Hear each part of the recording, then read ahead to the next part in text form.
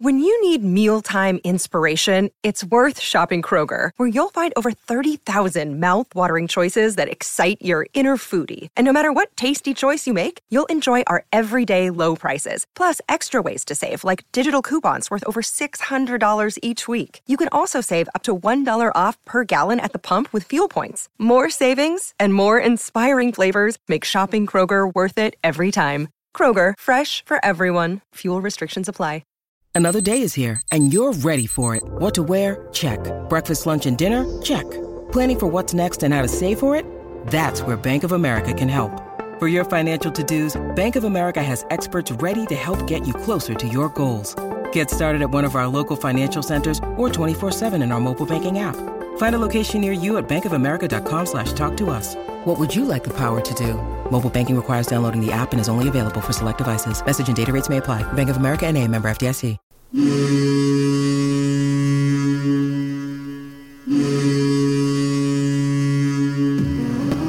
Welcome to the Black and Gold Hockey Podcast, a weekly discussion about the National Hockey League's Boston Bruins, affiliated minor teams, and prospects of tomorrow's stars.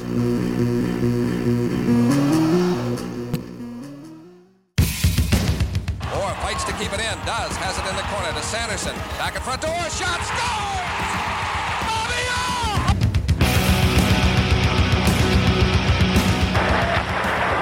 Ray Bourque scores! Ray Bourque from the face-off circle to the right of Reggie Lemelin, fired it down, and Whitmore blew it. It bounces down to Bergeron. He takes the space, pulling it wide to the right of Tatar. The snapshot over Mrazek, gets loose, and Bergeron scores! Patrice Bergeron!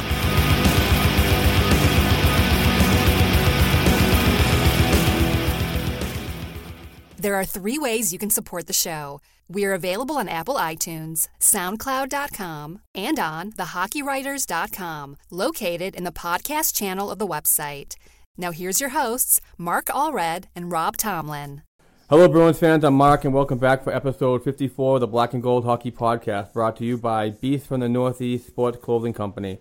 If you're in the market for some one-of-a-kind Boston sport designs, please go to northeastbeast.com and enter special listener promo code Black and Gold for 15% off future orders. If you're an Amazon shopper and would like to cut the cost of running our podcast and website, please go to blackandgoldhockeyblog.com and click on the Amazon banner to the right of the screen. We would certainly appreciate the support. I have to welcome in my co-hosts, Rob Tomlin and Court Lawan. Gentlemen, how are we doing today? Anyone else there? Hello? Hello? Are you guys all there? Did we lose Rob? Did somehow Rob get Mike's computer from Bruins Beat? Wow. Yeah, that was so good. I had to say it. All right, he's out. Is he out? Yep. Yeah, he's out. All right, the fact. Okay, can we? Because I know how hard it was you to say everything that just happened. So, can you somehow re-edit it when we get him back in, or? I think he's here now. Yeah, I'm back. I don't know what happened. You just totally cut out on my end. That's all right. So we're being outnumbered now. There's Rob had a Americans now. Rob had a Brexit. Yeah. Oh, Brexit happened. Oh no. Hey, I'm Canadian. Don't lump me in with them. Yeah, but you in the Americas, it's. Yes, but it's totally different. Well, wow. I don't know about that one. Well, welcome everybody. Welcome back for the Black and Gold Hockey Podcast, where we are not biased about where we love to hang out. We got a very interesting show today planned. A lot of topics on the agenda. Hopefully, my boy Rob and my boy Court are doing well, and we will definitely discuss the events that happened last night later on in the show. So let's try to save it as much as we can. I know it was heart attack material for about 4 hours, but we were going to have a good friend of the show on, Brandon Sher Cohen. He writes for causewaycrowd.com, but due to school commitments, he's involved in a serious semester crunch. So we have Spencer Fischetta. I hope I got that right again. I'm really sorry if I didn't. But he's a sport stats and analytics nerd at Endicott College here in Beverly, Mass. And he operates the Puck Nerd and Puck Rants YouTube channel and affiliate podcasts. You can find him at pucknerd.com on Twitter. Spencer, welcome aboard, sir, and thank you for coming on short notice. Yeah, no problem, guys. I'm really excited. I'm a big fan of the show. This is my big time debut on the world stage, so we'll see how it goes. I'm sure you'll do fine. You're a good tweeter. You've got good hockey knowledge, and one of the reasons why I had you on my list to join us today. So welcome aboard. Oh, I appreciate it. All right. Well, the games 3 and 4 didn't exactly start off as I thought games 1 and 2 would last week. Games 1 and 2 they split the series at 1-1, but on Monday night, an overtime game. All these games are like 1-goal games, and it's so frustrating. But it is what it is. And but on Monday night they lost 4-3, and on Wednesday night they lose 1-0. But last night's game was just an amazing one. They're facing elimination, and they come down 2-0 in the first period. And I think it was the first period, but they're down 2-0 regardless. But come back as a group and fight back with a player that just amazed me to come back and double overtime and win it. How did you guys feel about the week and the games that happened, the 3 games this week? To me, it's how you called it before. We were surprised that the Bruins made the playoffs. That was the expectation for the Bruins to make the playoffs. That was the goal. And I think they're starting to realize that now they can make it. It's about building that team that can stay in the playoffs. So if we go out in the first round, to me, it's still an accomplishment. So I'm really happy with how the team's gone on, to be honest. I agree with Rob's assessment. I was a little bit shocked that we made the playoffs. I'm not. I don't want to sound like a pessimist, but it is what it is. I didn't think the way they were playing right after the All-Star break was a playoff team. They came together in the end, and we actually pulled it off this year instead of the opposite. But so far with the Senators, I felt we have been outplayed. Tuukka's kept us in the games, but it's been uncharacteristic of the Boston Bruins from what I've seen. Like, we are missing 4 of our defensemen, which is a huge loss. Now it's 3 because we got Miller back. But when we're losing faceoffs, like last night was, I think, the first game that we beat them in faceoffs, the whole series. Yeah. And that's something and I'm talking about Bergeron, even not like last night. He had a good game in faceoffs, but he hasn't been really winning the faceoffs. But it's just been one of those weird things. We're out hitting teams, which is great. Ottawa's getting a lot of block shots. It seems that anytime we try and put something on the net, especially Marchand, it's hitting somebody. So maybe we just got to find some lanes. But last night, after the whole Krejci thing, and even Cassidy said it, I don't know who it was on the Senators that made the comment that he made, but I'm so glad he did. Yeah, it seemed to piss the team off. I mean, when you're talking about them block shots as well, sorry about that. When you're talking about the block shots, you look at their top 4 defensemen. You got a guy like Mark Mathot, who's known for blocking shots and being a tough guy. Erik Karlsson has become one of the best all-round defensemen in the league. Has blocked insane amount of shots over this series. You got Cody Ceci, the young prodigy over there, who is known for being quite good defensively, and then you've got Dion Phaneuf, who is his best part of his game is in his own zone. So, I mean, when you look at a team like that, it's going to be hard to beat them. And never mind about the speed that they've got up front, because that's what's killing our team, is the speed of their forwards. So, yeah. I don't know about you guys, but I feel like this has really come down to two things. The neutral zone for the Senators is almost impenetrable, and I don't think the Bruins have really figured out a surefire way to beat the trap. And every time Erik Karlsson gets the puck, a bunch of the players just stop and watch. And that to me is the most frustrating part of the series thus far, is that I don't think they've been out of the games.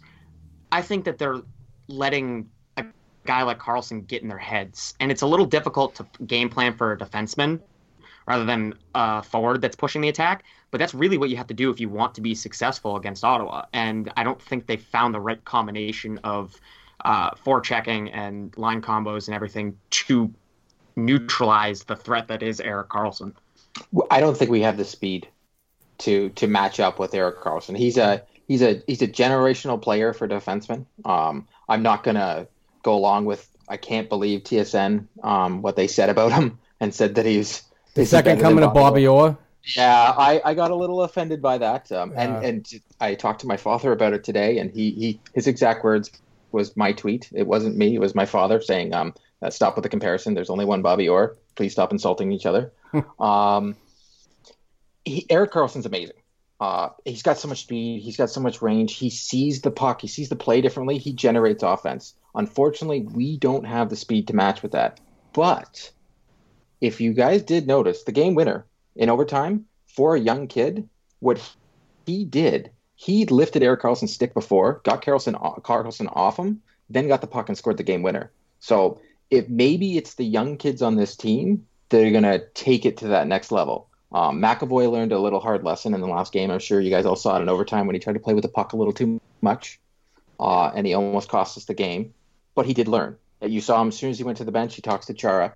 I think it's our young kids that have some of this speed that are actually going to change the tide in this series, because we're down. The series should be over, considering how many players are injured and what's going on and what's happened to us in this series, because I'm sure we're going to talk about all the calls that have gone the wrong way. Oh, yeah. But these young kids have stepped it up and surprised a lot of people. Tuukka's played amazing. He played unbelievable last night. It was probably his best game so far in the playoffs. Oh, absolutely. But Kurt, it was unbelievable. His play just to get the game winner. Yes, it was an empty net pretty much he's shooting on, but what he did to get to that position was impressive just in itself. Well, if you look at it, he should really have had 4 goals last night. If goals weren't brought back, he should have had 4, really. But, I mean, there was the one that stopped on the line, and then the one that got called back as well. Well, the one that got called back, I believe Achari was actually the one who put it in finally. Yeah. But still, keeps saying it was Curley, but I watched the replay and I don't understand, because it's definitely Achari who puts it in. Curley made all the effort. Yeah. Still, he'd have 3 goals and an assist, which is crazy for a kid who's like that. I believe that's his first NHL goal. I don't think he got one. First two NHL goals. So, I mean, the thing for me is when I watched the replay today, is Curley played a lot differently than he did when he got called up before. He played more like he does in Providence. I think he's definitely more of a create his own offense type of guy. He'll just do what he wants, and I think it's better to just unleash him on a team than try and mold him into a player.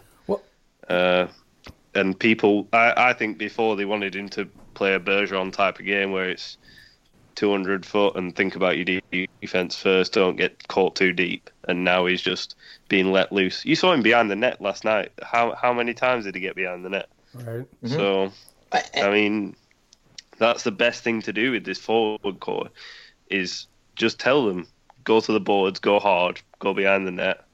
Because if you watch Ottawa when we've had the puck behind the net, They've had both defensemen at either post. No defenseman has gone behind the net to take it away. I mean, use that. That's definitely one thing that can attack them. It's kind of funny because before the game, I was actually talking to Spencer about Spooner coming out and Curley going in and how excited I was for it. We were actually talking on Twitter about it. It was actually pretty funny. And someone else jumped in and tried to tell me that Spooner was hurt, and we actually ended up looking into it. He actually really wasn't. He wasn't 100%, but it was Cassidy's call to pull him out of the lineup. And it ended up being the right call. He wanted to add some grit and some speed and try and get some fresh eyes on a guy that was having a little bit of frustration out there in Spooner. But I do want to give a shout out to a friend of ours, Frank Doughty, who actually called exactly play-by-play of what was going to happen in overtime and how the kid was going to score the goal, which is crazy. He called... And there was going to be one call back that he called as well, which is insane. I don't get it. He's a friend of the show, and he pulled it off last night. He called the callback, and he called the goal. So kudos to you. He's been Back to the Future, hasn't he? Definitely got to be something in the water in Illinois. Yeah. That is crazy. Real quick, I just want to touch on, give my opinion about Kuraly. From watching a lot of his games down in Providence this year, I see a very a mixed player. He's got skill, he's got talent, he's got great attributes, but he plays a heavy game. He's very good along the boards. He crashes the net hard. But to me, in Providence, he calls out to be a third or fourth line, bottom six forward. So when he got inserted into a top six role with the loss of Krejci in the first period, I believe that excelled his game and brought out more of what he can actually do and offer this team. And what I want to do right now is I want to segue that right into what Spencer's going to talk about with Spooner. Spencer, I gotta ask you, do you feel that Game 4 might have been the last game for Ryan Spooner? No, because I don't think that Krejci is going to be ready to go tomorrow, and I think Spooner's going to have to be put in there. They don't exactly have the center depth I think that they trust to put someone in that top six role, and I think if Spooner's given free rein to just do offense and not have to worry about defense as much, he'll be okay. But I also think that it's probably his last season. I see him as a sign and trade or trade his RFA rights before they expire. That's exactly what we were talking about yesterday, Spencer, right before the game. Yeah, it's looking very, very clear that his days are numbered at this point. He's got really, really good offensive talent. He just is one of the streakiest players I have seen in a long time. You're listening to the Black and Gold Hockey Podcast. You can catch our show on the Hockey Writers Podcast channel, available at thehockeywriters.com. And I was saying a few episodes ago, his value is so high because a lot of the other teams see him as a top two centerman. So he could either play like the second line, definitely, or can fill in for a first line role sometimes. And I know a couple of analysts have said that there's a possibility of him being a second line NHL center for his offensive talent. Yeah, well, and I mean, you look around the league and what people are giving up for like players like this. Mm-hmm. I mean, we could get a high return for him. We could get, I mean, even if it's just draft picks and a prospect, you just say, right, it hasn't worked out, we move on, but we get something back for it. You just don't want to let him walk. And you're saving the cap space because he's an RFA at the end of the year. And I believe we talked about it last week when we said when McAvoy first came in, and I still am impressed with the kid. As soon as I saw McAvoy on the point on the power play, I said Spooner's days are numbered. His Spooner's only role near the end of this year was the fact that he could play the point on the power play, and he plays it well. He moves the puck well. He's got great vision out there. It's just unfortunate that he's just not fitting in, and he's a good player. It's just maybe sometimes, it's a time for a change of scenery. Just like when we had to lose Claude this year. Claude's a good coach. It's just it was it wasn't his time anymore, and unfortunately, Spooner's not fitting in. He had a great year. Last year, it's just not working out for him. But last year, he was also filling in for Krejci. If he's not getting the minutes, we don't see it from him. He's not being able to generate points in lower minutes. His number one asset is his skating as well. Like the way he skates, that whole 12-6 way he skates is, you don't see that around the league, and it confuses defensemen when he does it because they can't tell which direction he's thinking of going. So I mean, I think he's not he's not allowed to use his skating game with the Bruins, because it is, if he gives up the puck while he's skating, that's it. The team's going the other way, and he's left behind. But I mean, if he went to another team and played in the top 6 where he's allowed to make mistakes, he could do good. He could do great on a team like Nashville Predators. Fast puck moving team that has size on the wing, because that's what they have, to play down the middle for them, because they don't need the size in the middle like most teams do, and that's the only asset he doesn't have for a centerman. He doesn't have the size. Well, but he's got this, like Rob's saying. And they've just lost Mike Ribeiro. Yep. So I mean, they need someone to fill in that role. And I mean, there's probably about 6 or 7 teams around the league that could do with a Ryan Spooner on the team. And they happen to have this guy named. They have a plethora of defense, and they have this left shooting guy. I believe his name's Ryan Ellis. That's the sarcasm here. That's pretty darn good. I love me some Ryan Ellis. Ryan Ellis is right-handed. Right-handed. Oh, okay. Forget him. Forget him. We need a lefty. Forget it. I mean, you have Ekholm, who's left-handed, who's a young guy who's meant to be a hit or miss prodigy on the blue line. I mean, Nashville have just they have about 3 defensemen ready to come up from the AHL next season. They also have about 5 players all on 4 years or more contracts. So there is guys there available. But they have also just an unreal amount of guys who could play the third line on the wing and score goals and have speed. And that's what I'd rather we saw come out of this, and let one of the young guys play defense next year. Zaboral, Lawson, one of those guys might have the game to fit in on the bottom line. If they don't, you re-sign Morrow for a year. Well, isn't Lozon with Providence now, Mark? Yes, but he's not. He's in the line. He's on the roster, but he's not in the lineup. Yeah, and that's the right thing to do, because the guy's just shown up now. You don't scratch some guy who's played an entire season just for a kid to play. Right. If that kid's going to be there next year, you don't just give up the spot. The reason those guys got spots last year is for the amateur tryout things. Some of the players. And a lot of the roster spots a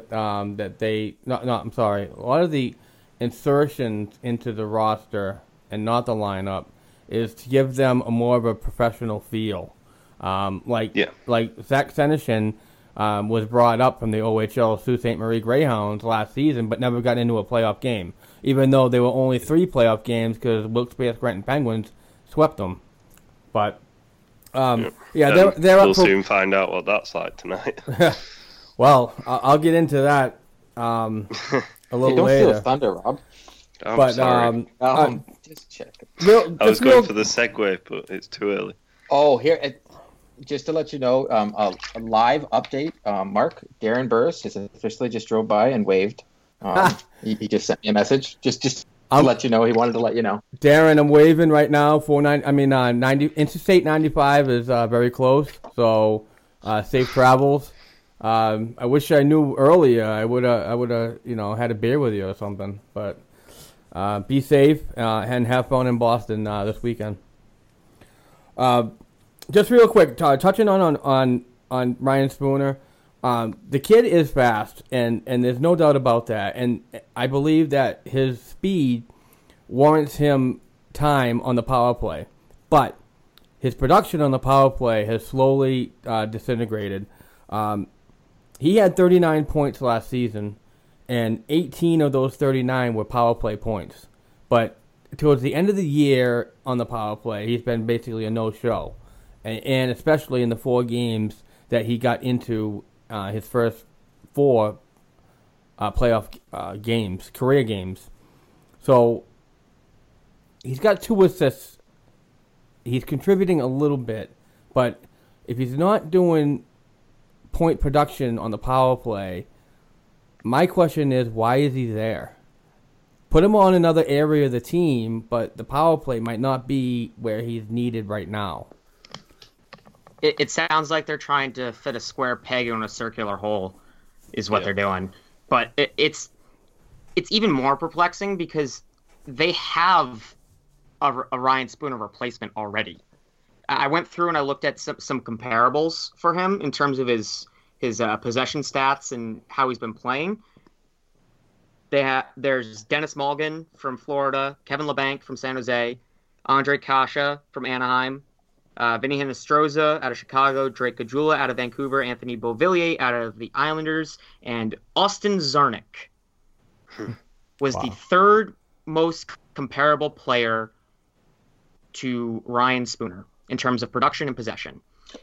So out of everyone that I named, the only one to play the full year was Beauvillier in the NHL. He had more points than Spooner did in 12 fewer games. Wow. Spooner only had 18 points this year. 18. I wonder, do you know how much Kasha had from Anaheim? Because I know that kid's been on fire. Kasha had 13. Yeah. And he hardly played. I don't think he played half the season. Maybe not even that. Yeah, 53 games. So Czarnik had 9 points in 49 games. He had half of Spooner's production in a little over half of his games. So you have a ready-made replacement there. Who also brings size. Yeah, Czarnik's a good player. Yeah. The only thing that scared me about that, Spencer, is now you're letting me think that his value is not that good anymore. No, I think it is, though, because you look at that list, and they're all really young, exciting, up-and-coming players. Yeah. So I think that, like, Beauvillier is a former first-round pick. Malgin is what looks like a steal from the 4th round for Florida. Caggiula was a high-end free agent signing out of college after his senior year. Those are all guys that that teams are looking for to plug into their offense to drive play. The only thing that I hope they don't look at is how Spooner drives play, because right now he's sitting underneath Matt Bolesky and Riley Nash in terms of expected goals for percentage and Corsi for percentage, which are his possession numbers and how many goals are expected that he produces when he's on the ice. So I'm hoping that teams don't look into that too closely. But I have a feeling they will. Yeah. And he's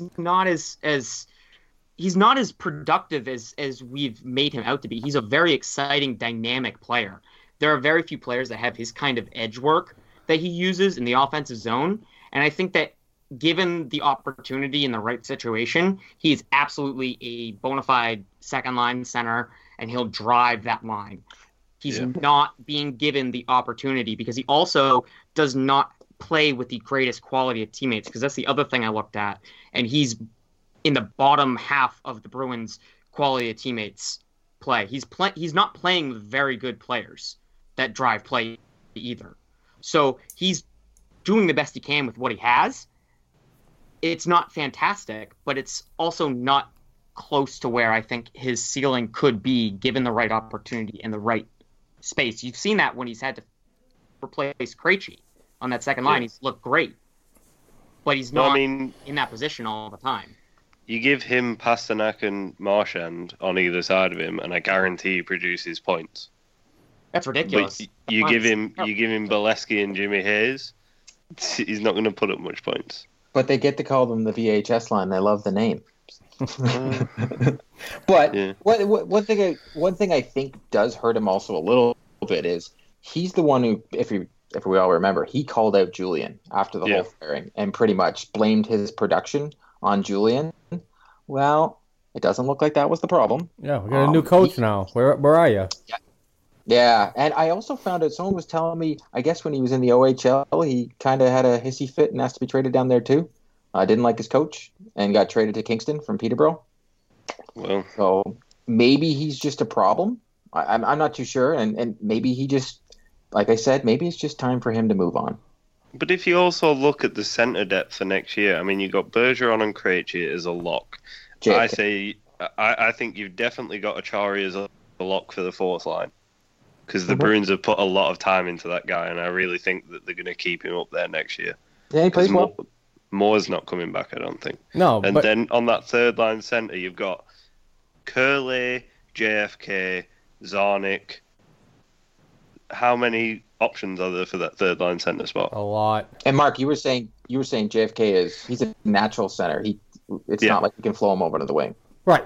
But, I mean, if you work with them on the development camp that's going to set up this summer in July, and you get him into rookie camp, and then you get him into the NHL camp in September, you have all that time to get him used to another position.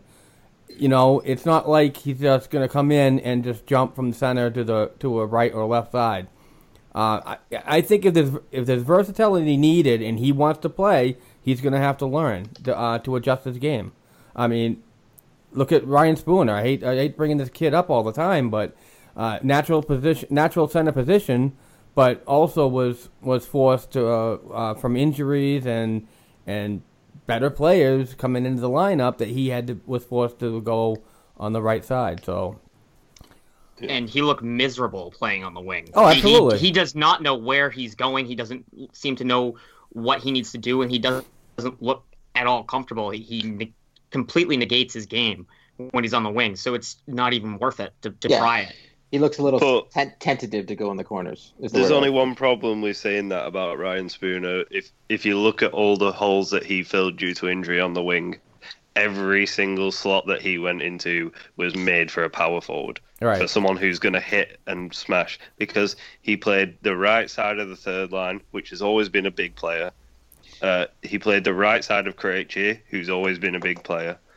And then he played the right side of Bergeron's line, and we all know Bergeron only passes left. So yes, that's why all these people that get mad that Pasternak's on there, it makes perfect sense to throw Backes on there. And if you notice, Backes went back on until Krejci got injured, and Marchand didn't have to do all that corner stuff, that spinorama thing he continues to do over and over and over again. I think he got a highlight of it on the NHL Network, and he was like, right, I found how the Bruins get highlights. Yeah, he does it every time. He comes in. Next game we watch, guys, watch. Marchand comes in, he stops, does this turn thing. Just do something else, please, because he's such a good player, and he's looking invisible out there. Can I talk about one thing, though? Go ahead.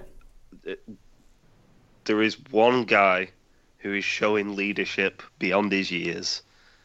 You're listening to the Black and Gold Hockey Podcast. You can catch our show on the Hockey Writers Podcast channel, available at thehockeywriters.com.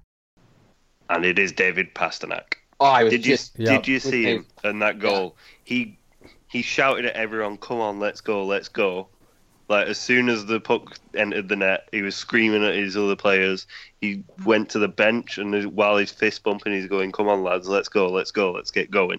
And he's hitting. For a kid who is 20 years old? Yeah. I mean, this, you don't see it around the league.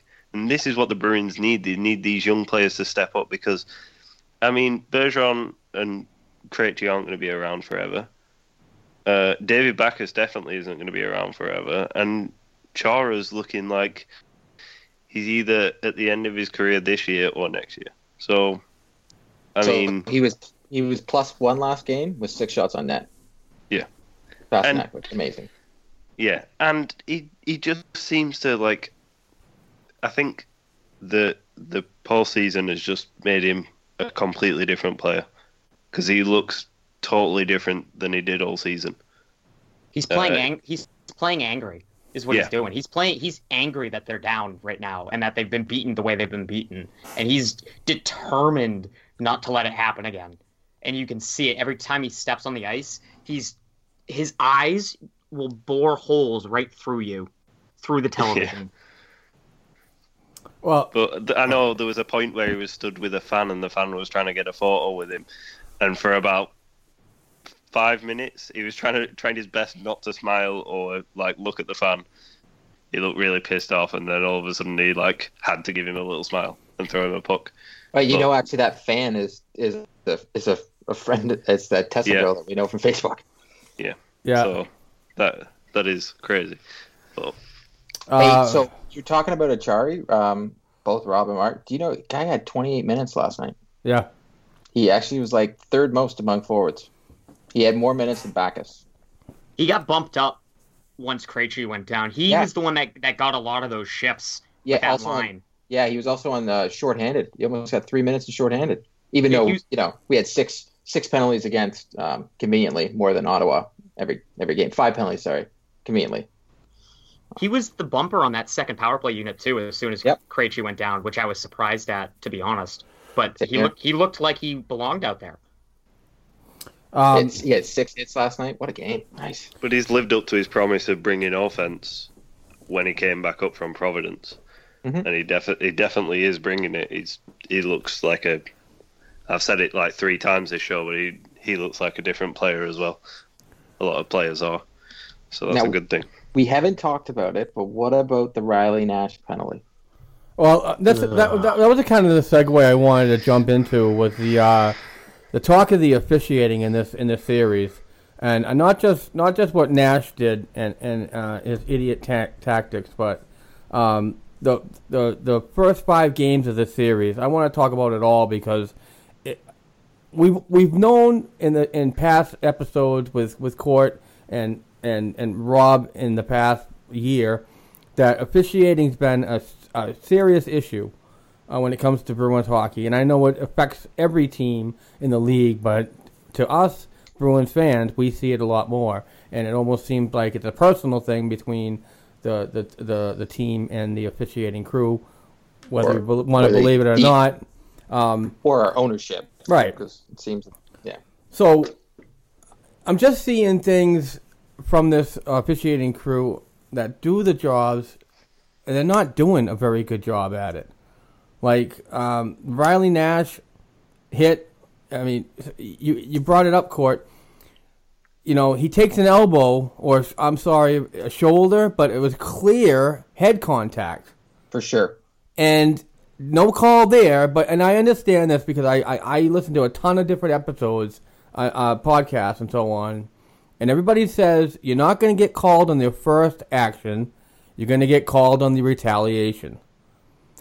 So that little jab to the mouth, I mean, that really, I don't want to blame the game on him. And, you know, I'm not going to blame the game on Tommy Cross, you know, but. Well. I know. No, you can't. No, I'm not. I'm just, it's like, a joke. Yeah, but. I know. But the thing is, right, Riley Nash doesn't have a lot of playoff experience. I saw someone say that he's played like 50-odd games.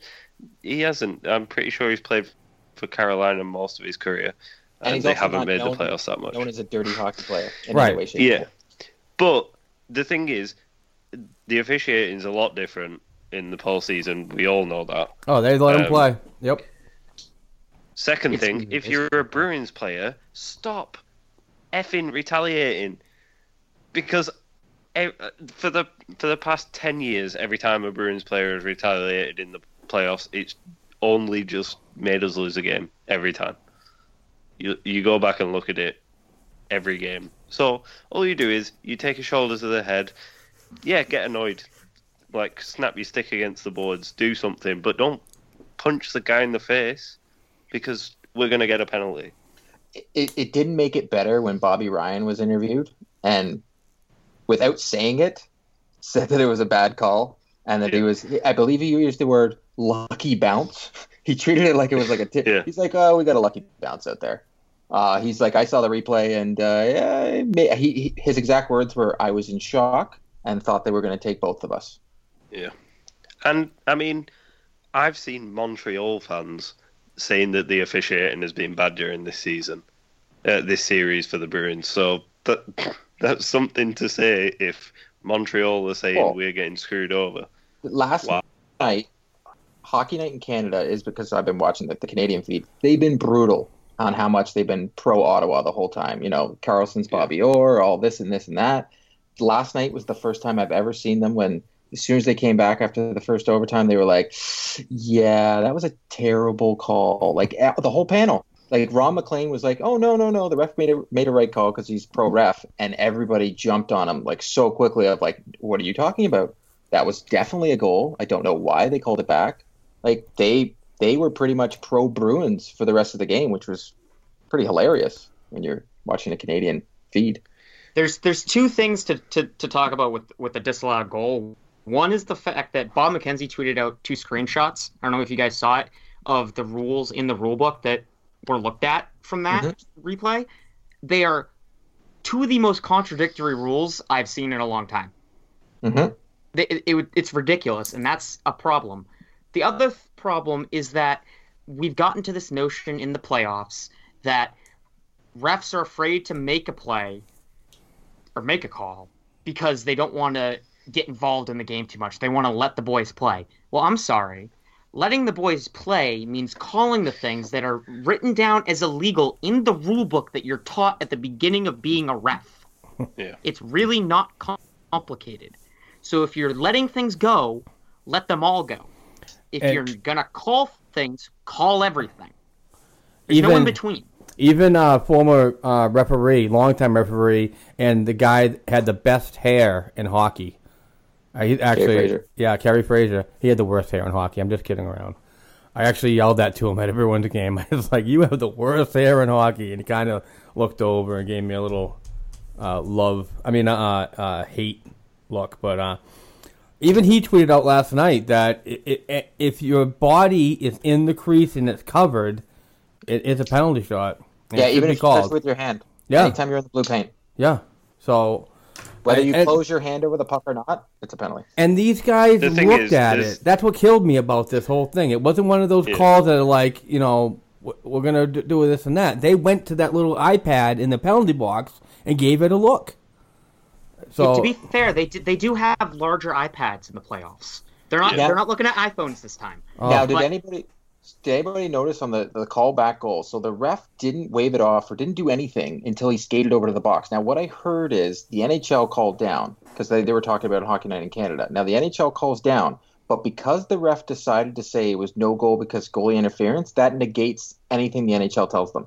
It doesn't matter whether the NHL tells him it's a goal or not. He can decide what he wants. If he said that it wasn't goaltender interference, he's just calling no goal, then the NHL can decide whether it's a goal or not. So the ref took away the power because very, very rarely, a ref does not want to change his call. He's going to call what he sees on the ice. So if you notice, before they even look at the iPad, because there's 2 refs out there, they both talked. It looked like he decided before he saw the replay that he didn't care. He's not calling the goal back. Before they even looked at the iPad, because there's another replay that shows the refs talking, he looks at the other ref. You can see the body language. He's not changing his mind regardless of what they show him on the screen, because Hockey Night in Canada, as they said, the only reason that Curley goes up in the air is because Anderson's the one who lifts him in the air. Anderson's the one who he's trying to get out of the way. There's nothing that stopped Anderson from resetting. Anderson stopped himself. He would have been in that position no matter what. Yeah. Kelly Rudy was a goal. Kelly Rudy was like, no matter what, he would have been lying like that. That should have been a goal. Game was over. He started falling before Corrali even made contact with him. Correct. He started to snow angel before he was even there. It was so unbelievably clear that it was a goal that, like you said, it changed the minds of the Canadian broadcast, which is very difficult to do. That's rare that they'll all turn on the officials. But I was more concerned about the fact that the second one that should have been a penalty shot was reviewed in Toronto, and they got it wrong. Yeah. The Situation Room was involved in that one, and they still got it wrong. Well, no, the Situation Room doesn't get the final call. They can give on that play as well. They talked about it. So the Situation Room only has a certain amount of calls that they take away the coach's challenge in overtime, and they can review the play. That's the only reason it got reviewed. but they can make a recommendation. It doesn't mean the ref has to go along with it. So there's a difference. There's certain plays where the situation room can decide what the call is going to be. On this play, in the rules, they don't get to make the decision. It's actually the ref they can make a recommendation. The ref still makes the call. So what's the point of having the situation room involved in recommendation? At all? Recommendation. We still don't know. If you notice, Elliot Freeman was kind of hinting that he felt that the NHL probably told the ref that it was a goal on the no goal call, and they went against. And then if you notice, when they came back from commercial, what's the first thing Elliot Freeman? He goes, "Oh, I just got an email from the NHL. Here's the reason it wasn't a goal." But he was looking at the screen like, "Yeah, the NHL is pretty much saying it was a goal, but the ref told him no, it's not a goal." That's pretty bad. Yeah, so if you look up, it's kind of crazy. There's certain things that the situation room can call and make it their call, but a lot of the times it's the ref. And we actually talked about this on one of my very first shows, how we were saying to change this system, they need to take the call out of the ref's hands. If they go to review, it shouldn't be the ref's call. It should be the situation room. They've already made their call before the ref even calls in. They've seen the play. They see all the angles. I don't know why they let the ref make the call. It should be the video review is definitive proof. So take the ref out of it. I want to find out a stat of how much time has been wasted in just this series on video calls. Because, I mean, all the games that I've watched, it's been at least, I'd say, 10 minutes. It's got to be at least 10 minutes. If not One more. of the games was 5 minutes alone because they had 2 commercial breaks during the thing.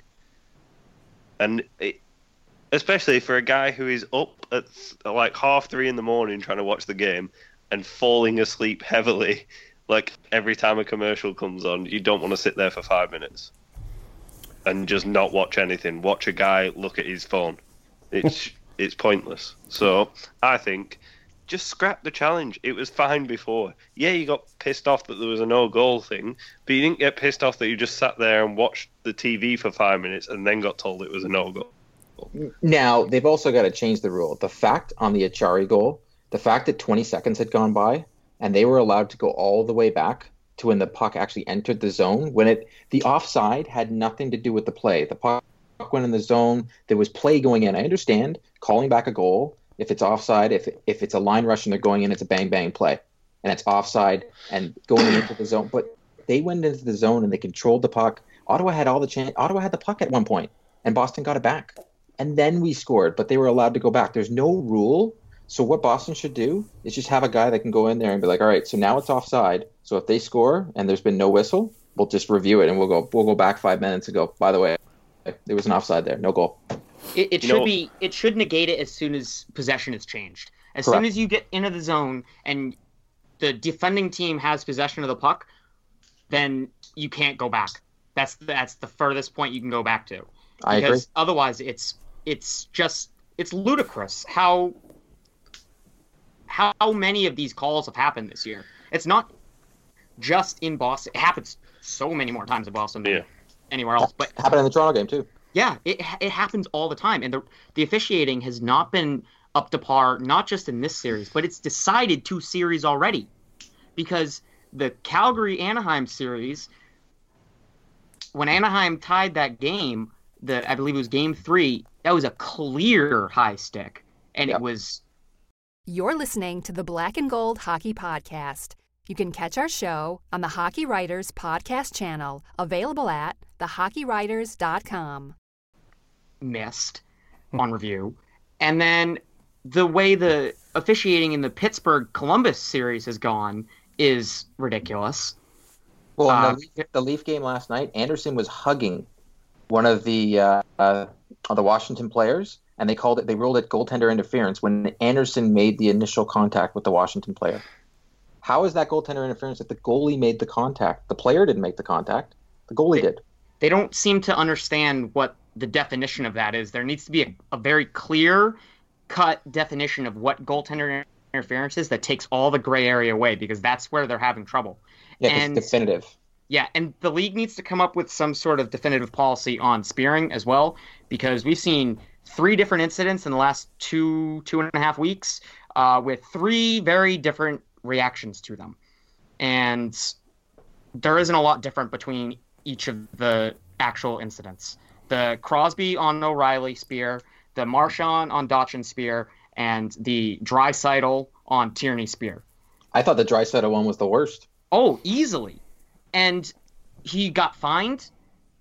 I thought that's clearly not a hockey play, and it's an attempt to injure. You're spearing a guy in the balls. It's very clearly to injure the person. So why are you just fining them? What about the was it Niskanen last night on Kadri, where he nearly hacked his leg off? Oh and my I don't God. even think. But he actually hit the arm. I'm going to say... No. Ovechkin touches him on the arm. Oh, okay. Ovechkin hits him on the arm. Yeah. Niskanen hits him with the blade of his stick right in the back of his knee. And you know why that happened? Because there's no longer there's an instigator penalty now. Kadri deserved to get the living daylights beat out of him last night. Oh, yeah. What he did. And they're saying it's a clean hit. That's fine. I know Ovechkin was going out of his way, but you don't need to bend over like you did because regardless whether he was getting out of his way, you were going at below the belt. You were trying. Oh, no, because Kadri's a POS, but I mean, like, he's gonna get away with so much stuff. It's unreal. And like if that was Marchand and he stuck a knee out, he'd be gone for the playoffs. But unfortunately, Marchand's got that name now, so he can't do anything. Yeah, but I thought Borowiecki had that name too, and we didn't see anything happen to him. No, yeah, but we also saw Borowiecki get killed. Yeah, we got the taken out of the game. Karma police. Karma police came after him. And sorry, but none of the Bruins really did anything. Yeah. He kind of just took himself out of the game.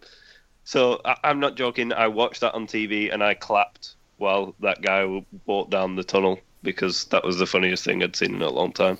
Mm-hmm. And there's a lot of people that have made memes of that where he like trips on a banana skin and stuff. So if you can find them on Twitter, it is hilarious. But the thing I think with officiating, give them Samsung phones that set on fire when you charge them too long, right? And then when they go to the box, after like 2 minutes, you'll see them playing hot potato in phone. So they'll have to take like a minute and a half to call. So that's the only way.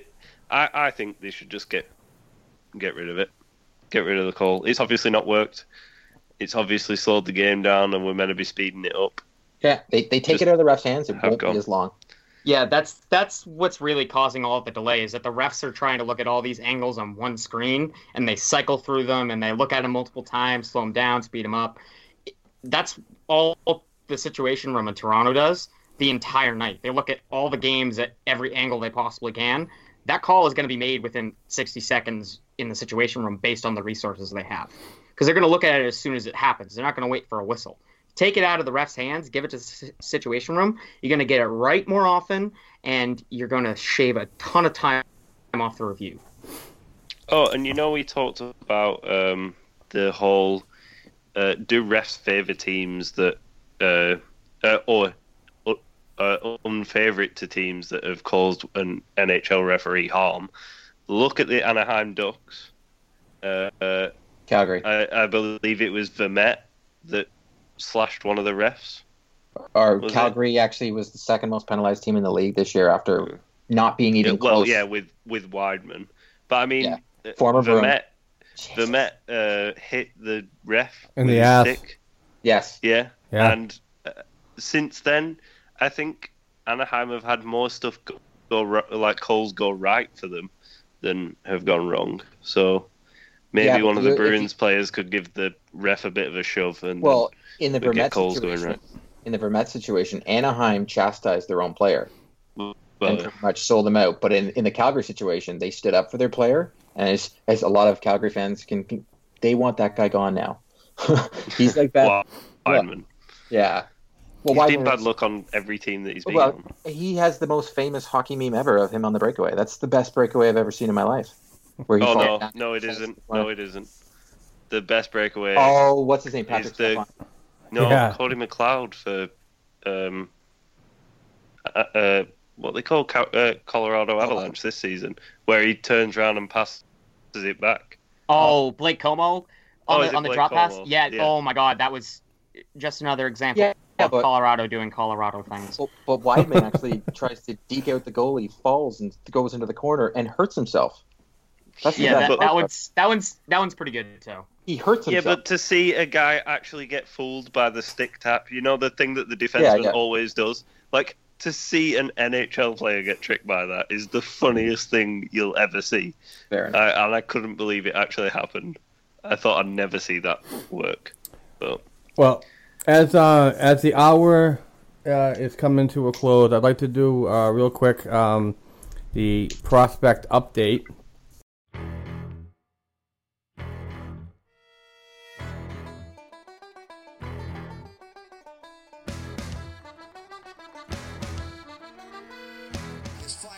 Just missed by JT Comfort.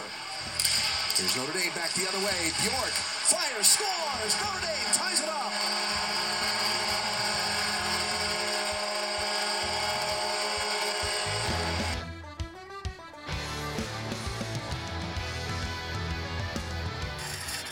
Picked up there by Gilbert. Taken back by Greenway. To the middle. McAvoy scores! Unloads a one-timer, and it's a 3-1 lead for the Terriers.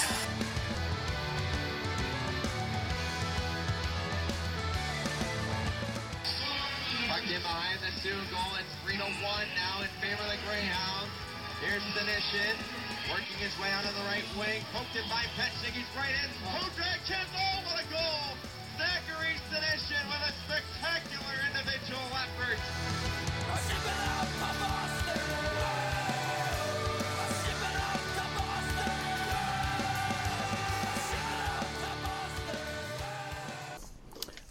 The Providence Bruins are in the Calder Cup playoffs for the 5th straight season, and they are matched up against the Wilkes-Barre Scranton Penguins.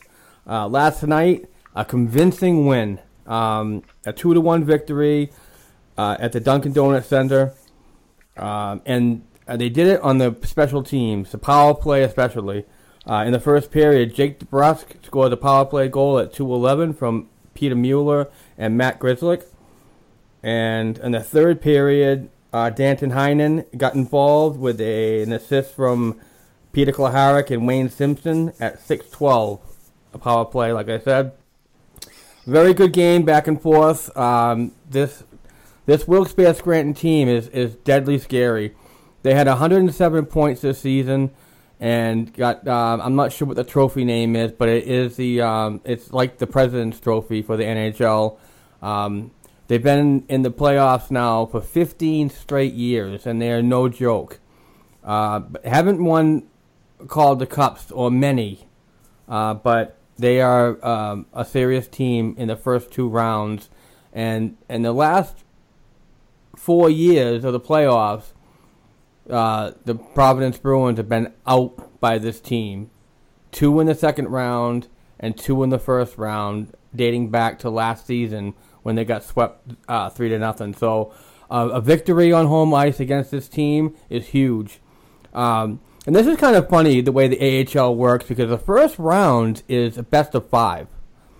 And it's weird because the Wilkes-Barre Scranton Penguins were the best team in the league, so you'd think that they get the home ice advantage, but no, not in the AHL. It's so strange that the first 2 games are in Providence. The 3rd and 4th and 5th are in Wilkes-Barre Scranton. So, great game last night. I watched it. I watched them both simultaneously. It was kind of crazy, but I managed to have one eye on that game and one eye on the AHLB. So, a couple players that were scratched that were hoping going to get some time, like we said earlier. Jesse Gabriel, he only played in 1 regular season game at the end of the year. He was a healthy scratch. Jeremy Lawson, defenseman from the Rouyn-Noranda Huskies that recently got out of the Quebec Major Junior playoffs. He was a scratch. And forward Zach Senishin from the Sault Ste. Marie Greyhounds. He is also a scratch. The next game, game number 2, is tomorrow at the Dunkin' Donuts Center in Providence, Rhode Island at 3:05 p.m. If you have ways to stream it, check it out. It's good hockey, good playoff hockey. They could use the support. Game 3 is Thursday at the Mohegan Sun Arena at 7:05. Game 4 is Friday at the Mohegan Sun Arena at 7:05, if necessary. And game number 5 is Sunday at the Mohegan Sun Arena at 3:05, and that's also if necessary. The only prospect that's still alive in the Canadian Junior playoffs, and that happens to be the Quebec Major Junior Hockey League, is Jakub Zboril and the St. George Sea Dogs. The Sea Dogs got a 4-1 victory over Chicoutimi last night in game number 1 of their semifinal matchup at Harbor Center in St. John, New Brunswick. Zboril had 2 shots on goal and looks to get back on the score sheet when the two teams play tonight from the Harbor Station Arena at 7 p.m. And I will be watching that game and will be providing updates on Twitter and Facebook. So check it out. And that is it for the Prospect Report. You're listening to the Black and Gold Hockey Podcast. You can catch our show on the Hockey Writers Podcast channel, available at thehockeywriters.com. Hey, just wanted to mention it was Chris Weidman who chirped Krejci. And Marchand has come out to call the guy classless. And if you're getting called classless by Marchand, then you're pretty classless. Right. Well, Chris Weidman was the guy that hit him. Yeah, and he chirped him. That's really, dude? Yeah. Really? He's going to get his clock cleaned tomorrow by somebody, somewhere, some way, because he just put a target on his back for the rest of the series. So this is also Chris Weidman, the smallest defenseman on the Ottawa Senators, dead. Well, not dead. I won't say dead. That's bad, but crushed. Yeah. He's definitely crushed. Set McAvoy on him. I can just see Bacchus's we need McAvoy. Head and legs sticking out the board, and just it'll have crushed him through it. He's gonna hit him like a train. So I can't wait. Can we officially say McAvoy mania is real? And he's got 2 points now. Macamania. He's playing. He's playing 28 minutes a game because we're going to overtime pretty much every game. He's good. Absolutely, like, real good. The thing I'm really excited for with this whole McAvoy thing is I'd rather call it youth infusion mania, because you're gonna have next season McAvoy and Carlo the top 2 defensemen on the right side. It's awesome. And then you've got Chara and Krug. If Chara sticks around, he'll be here one more year. Willie, we don't know how far this playoffs. I'm putting my short podcast career on the line. I say it takes one injury during these playoffs to make that not this next year. But I like what's happening with the young guys being trusted over guys who have been around a few years, and it just seems like they're gonna go with that 4 lines of skill and speed. Yeah, baby. That's what we've been waiting for all this time. All year we have done this podcast. All we have asked for is 4 lines of skill and speed. Yep. And now that Cassidy's here and we have the depth with the college signings, there is 4 lines of skill and speed. And so we can also say that we can never complain that our defense is not that good, because we missed them all. That's true. Yeah, that's true. Very, very dearly. But now, also, I'll never say Adam McQuaid's bad. Yeah, and what you were saying about Kevin Miller being the lock-in for the last spot. Yeah, the last spot. He's looking a hell of a lot better than Colin Miller at the moment. Oh, 100%. I've been preaching Colin Miller all year, and after the play I've seen of Kevin Miller, he is just proving me wrong, and I'm happy that he's proving me wrong. He's getting tons of minutes. He got more minutes than McAvoy, so he was the second most last night for our defense. And he earned it. Yeah. It's not that he's doing it on the score sheet. He's getting pucks out. He's not chipping them over the glass. We can all roll our eyes right now. He's not chipping them over the glass. Shot at the captain. Yeah, he's looking first before he dumps the puck away, and he's not giving away the puck. He's playing solid defense. Solid. I've been Does your dad listen to this podcast by any chance? Mine? Yeah. He is. He's in the other room. I was going to say, does he know you're chirping at the captain of the Bruins? Well, no, he's okay with that. I'm not chirping him. What Chara did, I don't think. I still say he did not mean to do it. you got to remember he's a pretty big guy. He doesn't know his own strength sometimes, and he was making up for Marchand's mistake, and unfortunately cost himself a mistake. Marchand decided not to take the defenseman, and he tried to get it out, and it went over the glass. You just described Chara as a pee-wee defenseman. You just said he doesn't know his own strength. Yeah, well, he made a play like a pee-wee defenseman last night. So, so did Moore. Yeah. Speaking of defensemen, Torey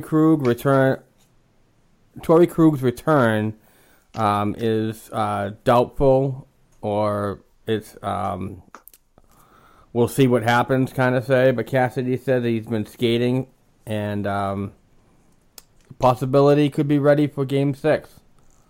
He's been skating with a non-contact jersey, though, hasn't he? Right. But skating, to me, I'm just happy the guy's skating. Good for him. You miss him. I miss him a lot. I've realized he had such a great year. It was terrible. I might have been the curse. I write a great article about him, how much I changed my mind about him as a defenseman, and then he goes down. I mean, we said at one point about the fact that he seemed to be one of the most quiet defensemen out there, but he was also putting up all-star defenseman numbers with assists. So, I mean, Torey Krug is what the Bruins need, and if he comes back this playoffs, I think we'll see a totally different team. But if he doesn't, I think he's going to be one of the core guys going forward over the next few seasons. Especially on the power play. Absolutely. Oh, so missed on the power play. So missed. Yep. Real quick, Tuukka Rask, unbelievable. I always have to praise him and his efforts, especially last night, going, I think it was 80-something, 81 minutes. Unbelievable.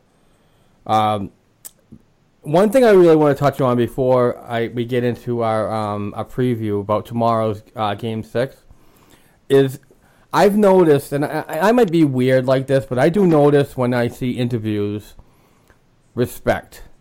I feel there's a very high amount of respect between Bruce Cassidy and Guy Boucher. Have you guys listened to any of their interviews at all? No. Not a ton, no. Bruce Cassidy's interview was awesome last night. Okay. Awesome. Right. I just, it's more or less that like these guys are playing well, we're playing well. I don't know. Like I said, maybe I'm just a little strange about it, but you can see and hear the respect in their body language and so on. So I just wanted to. It's funny you say that, Mark. My dad said to me today when he was talking about everything, the one thing he wanted to talk about was how good Cassidy was on not blaming it on the refs or going after the refs. He did make the joke about I can't believe you have to score 2 goals to win in overtime. Right.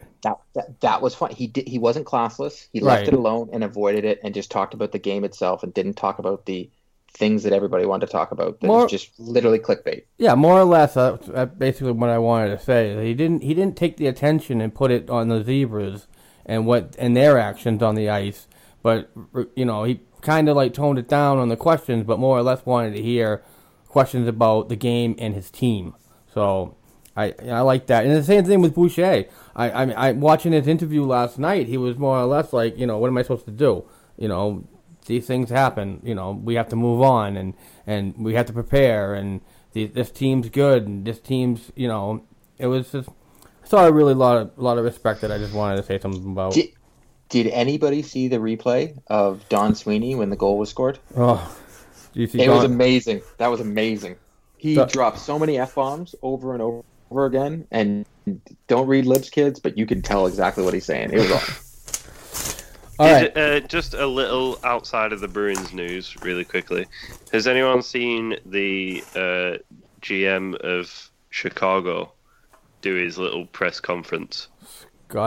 Not Scott if you Bowman. haven't, Dan Bowman. Go and watch that as soon as we finish doing this. And that is what I want to see from Sweeney next season if they don't produce again.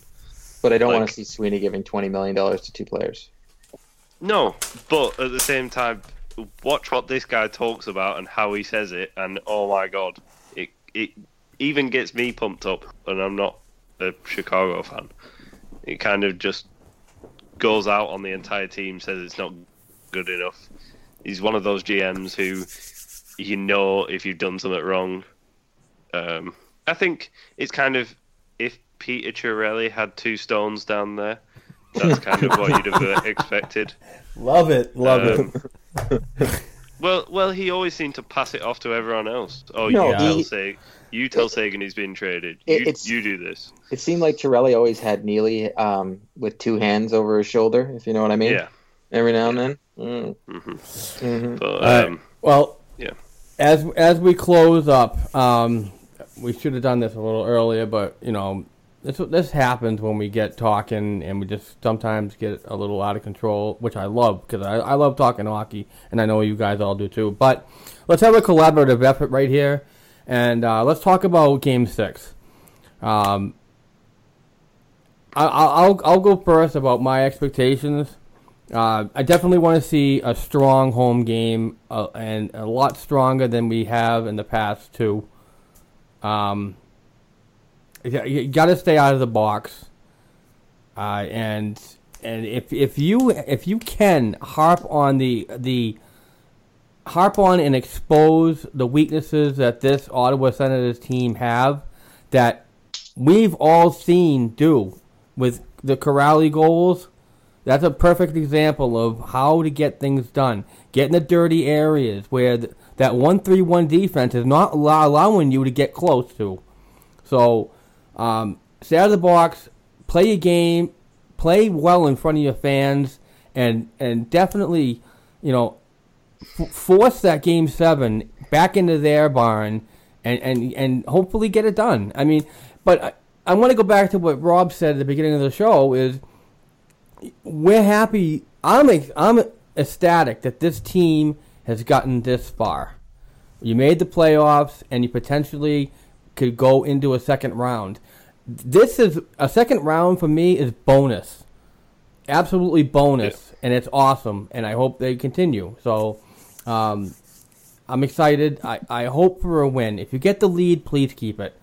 Don't sit back like we've seen in the past. But I just want to see a good game tomorrow night. You guys? 100% agree with you. I know we'll probably get chastised by some people on the internet about saying I'm just happy they made the playoffs, but I really am. I didn't think they were going to make it. I just didn't see it with the way they were playing. But I'm happy that we're getting a Game 6. When they scored that goal, I was like, oh, I get to watch hockey again on Sunday.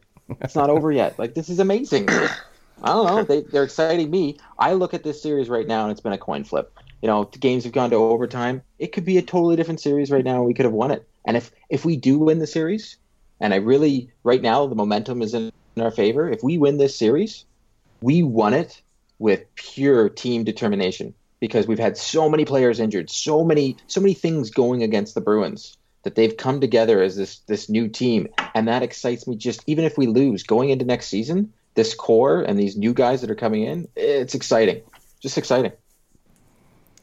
Spencer, go for it. Oh, I'm sorry, Rob. Well, I'll push back a little bit on the happy just to make the playoffs. I'm with you guys. I didn't think that they were going to. I'm thrilled that they are, but I also don't think Ottawa's very good. They are the only team in the league to make the playoffs with a negative goal differential. They're a really boring team to watch because of the trap. I don't think that they are good enough to do much in the playoffs, and I think that the Bruins team can beat them. So being down 3-1 was frustrating, but the way it happened, I understand why they were down 3-1. And if they come out strong tomorrow and they are aware that they're playing a hockey game in the first period, because I'm not sure they were last night, I think that they're going to be fine. I think that they can absolutely handle this team, because it does not have the offensive firepower save for Erik Karlsson, and Craig Anderson can be exposed. Go to the net. Corrali did a masterful job of it last night. You have all the talent in the world to drive the net and get shots on. Just keep doing that. And maybe don't do what Char did on the second goal last night and completely forget that you're playing one half of the ice and just kind of roam towards the puck. Good points. I just think there's a few keys to beating Ottawa. One of them is something that we missed from the Claude Julien era, and that is dump and chase. It's the only way to beat the trap. If you loft the puck into the zone, there's no way they can stop it getting in there. They're killing us with the dump and chase game because all they're doing is chucking the puck over the top of the defenseman. Yep.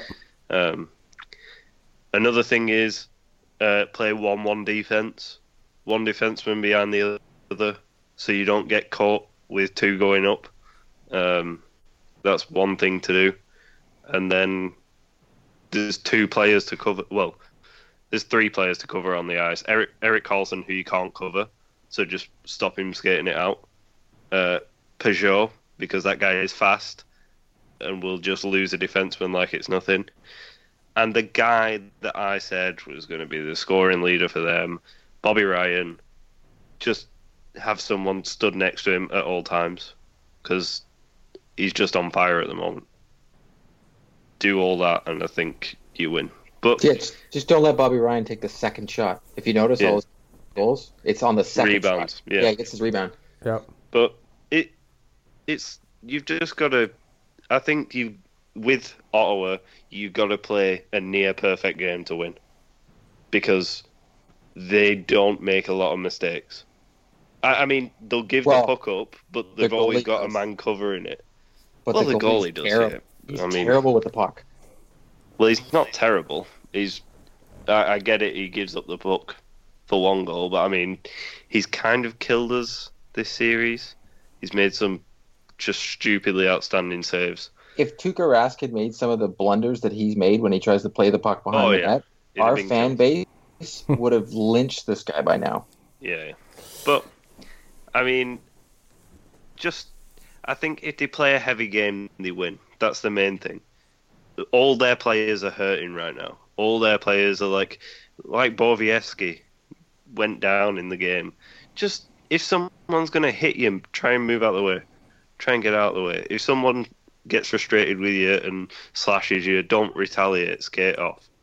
Go and get a change. If you feel that angry and you need to punch someone, get on the bench, turn around and punch one of the coaches. Just stop giving... Come here, Joe Sacco! Yeah. Can you imagine Chara he's used to it. climbing on the boards? He was a Colorado Avalanche coach. He's definitely used to it. Yeah. Can we not have one of the coaches like holding a punch bag just so they can get off, and like you'll just have Riley Nash sat there giving like cheap shots to the face? But it's all good. Like I really think it doesn't matter if we get onto the second round. It does, but it doesn't at the same time. We're all Bruins fans. We want to see him raise the cup, but I really don't think that's happening this series. Right. So, yeah. Well, Bruins. Yeah.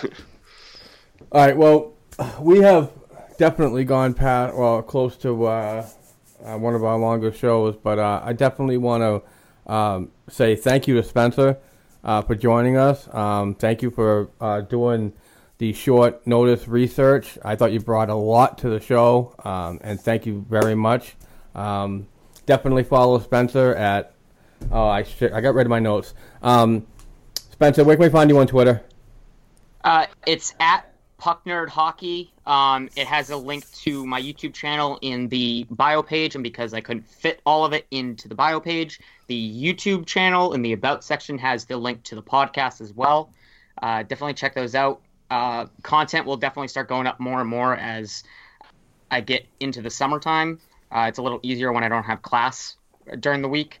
So definitely check those out. I appreciate all the support. This was really cool for me to be able to do this. I appreciate you guys thinking of me and asking me to be a part of this. Oh, man. After this, you're going to be welcome on a couple more times, bud. Oh, yeah, definitely. Yeah, you're a fantastic guest. I appreciate it very much. Thank you. All right. I think we're just going to close it up. Listen, I really hope that we can talk again next week. There's nothing more than I want to do is continue to talk hockey on this podcast. But, that remains to be seen with what the team can do tomorrow afternoon and hopefully Wednesday night. So let's keep our fingers crossed. Thank you very much, everybody, for listening. Even if it does end on tomorrow or Wednesday, we are still going to be back sometime soon to talk expansion draft, NHL entry draft, free agency. So we do have some stuff that's going to be planned for the summer. We might go to a limited schedule because that's golf season for me and Court, and who knows, but we'll definitely keep going and then bring you guys into the next season appropriately. So we have a lot of exciting things coming up. I'm working on new advertising, new stuff, audio inserts, and so on. So again, thank you all for the support. We hope to talk to you again next week. You can find me, Mark, at Black and Gold 277. You can find Court at Court Lalonde. You can find Rob at Rob40 Bruins. You can follow the podcast official account, Black, the letter N, Gold Pod. And guys, go Bruins. Yeah, let's get it done. Yeah, please. Let's try to get through a game without giving a third of our fan base a heart attack. Yeah, Right. but hey, let's go a game without giving away free penalties. Yeah. Too many men on the ice, flipping the puck over the ice. How many too many men? We got two too many ends and a one over the glass last game. I feel like my Mike team had better discipline than these guys. One thing I did. Sorry, I was going to say try and get more than a 1-goal lead because all these games have been by 1 goal. So I mean, we need to really ramp up the offense from the start. And please don't go to overtime tomorrow. I have hockey at 7:45, and I can't. just saying. One thing I did forget to mention that we broadcast on 5 worldwide platforms. We are on Apple iTunes, Google Play, Player.fm, SoundCloud.com, and Stitcher Radio. We ask that if you are listening through the iTunes app, would you please go to our page and give us a rating and a comment. By doing so, you give us a better way to get our stuff out there, and it's a whole rating system, so it's really cool, and we would appreciate anything you can do. Also, for non-people, someone watched the replay of Eric Stahl going to the boards. It looks really bad. I saw that. Oh. I'm actually watching the game right now. No good. All right, everybody. Thank you, Rob. Thank you, Court. And especially thank you, Spencer. That was awesome, and we look forward to having you on again, buddy. I appreciate it. I look forward to getting to chat with you guys again. It's always fun to talk hockey with people that know what they're talking about. Wow. We appreciate that. That's really cool, man. Thanks. All right, everybody. Take care, and we'll hope to talk to you again.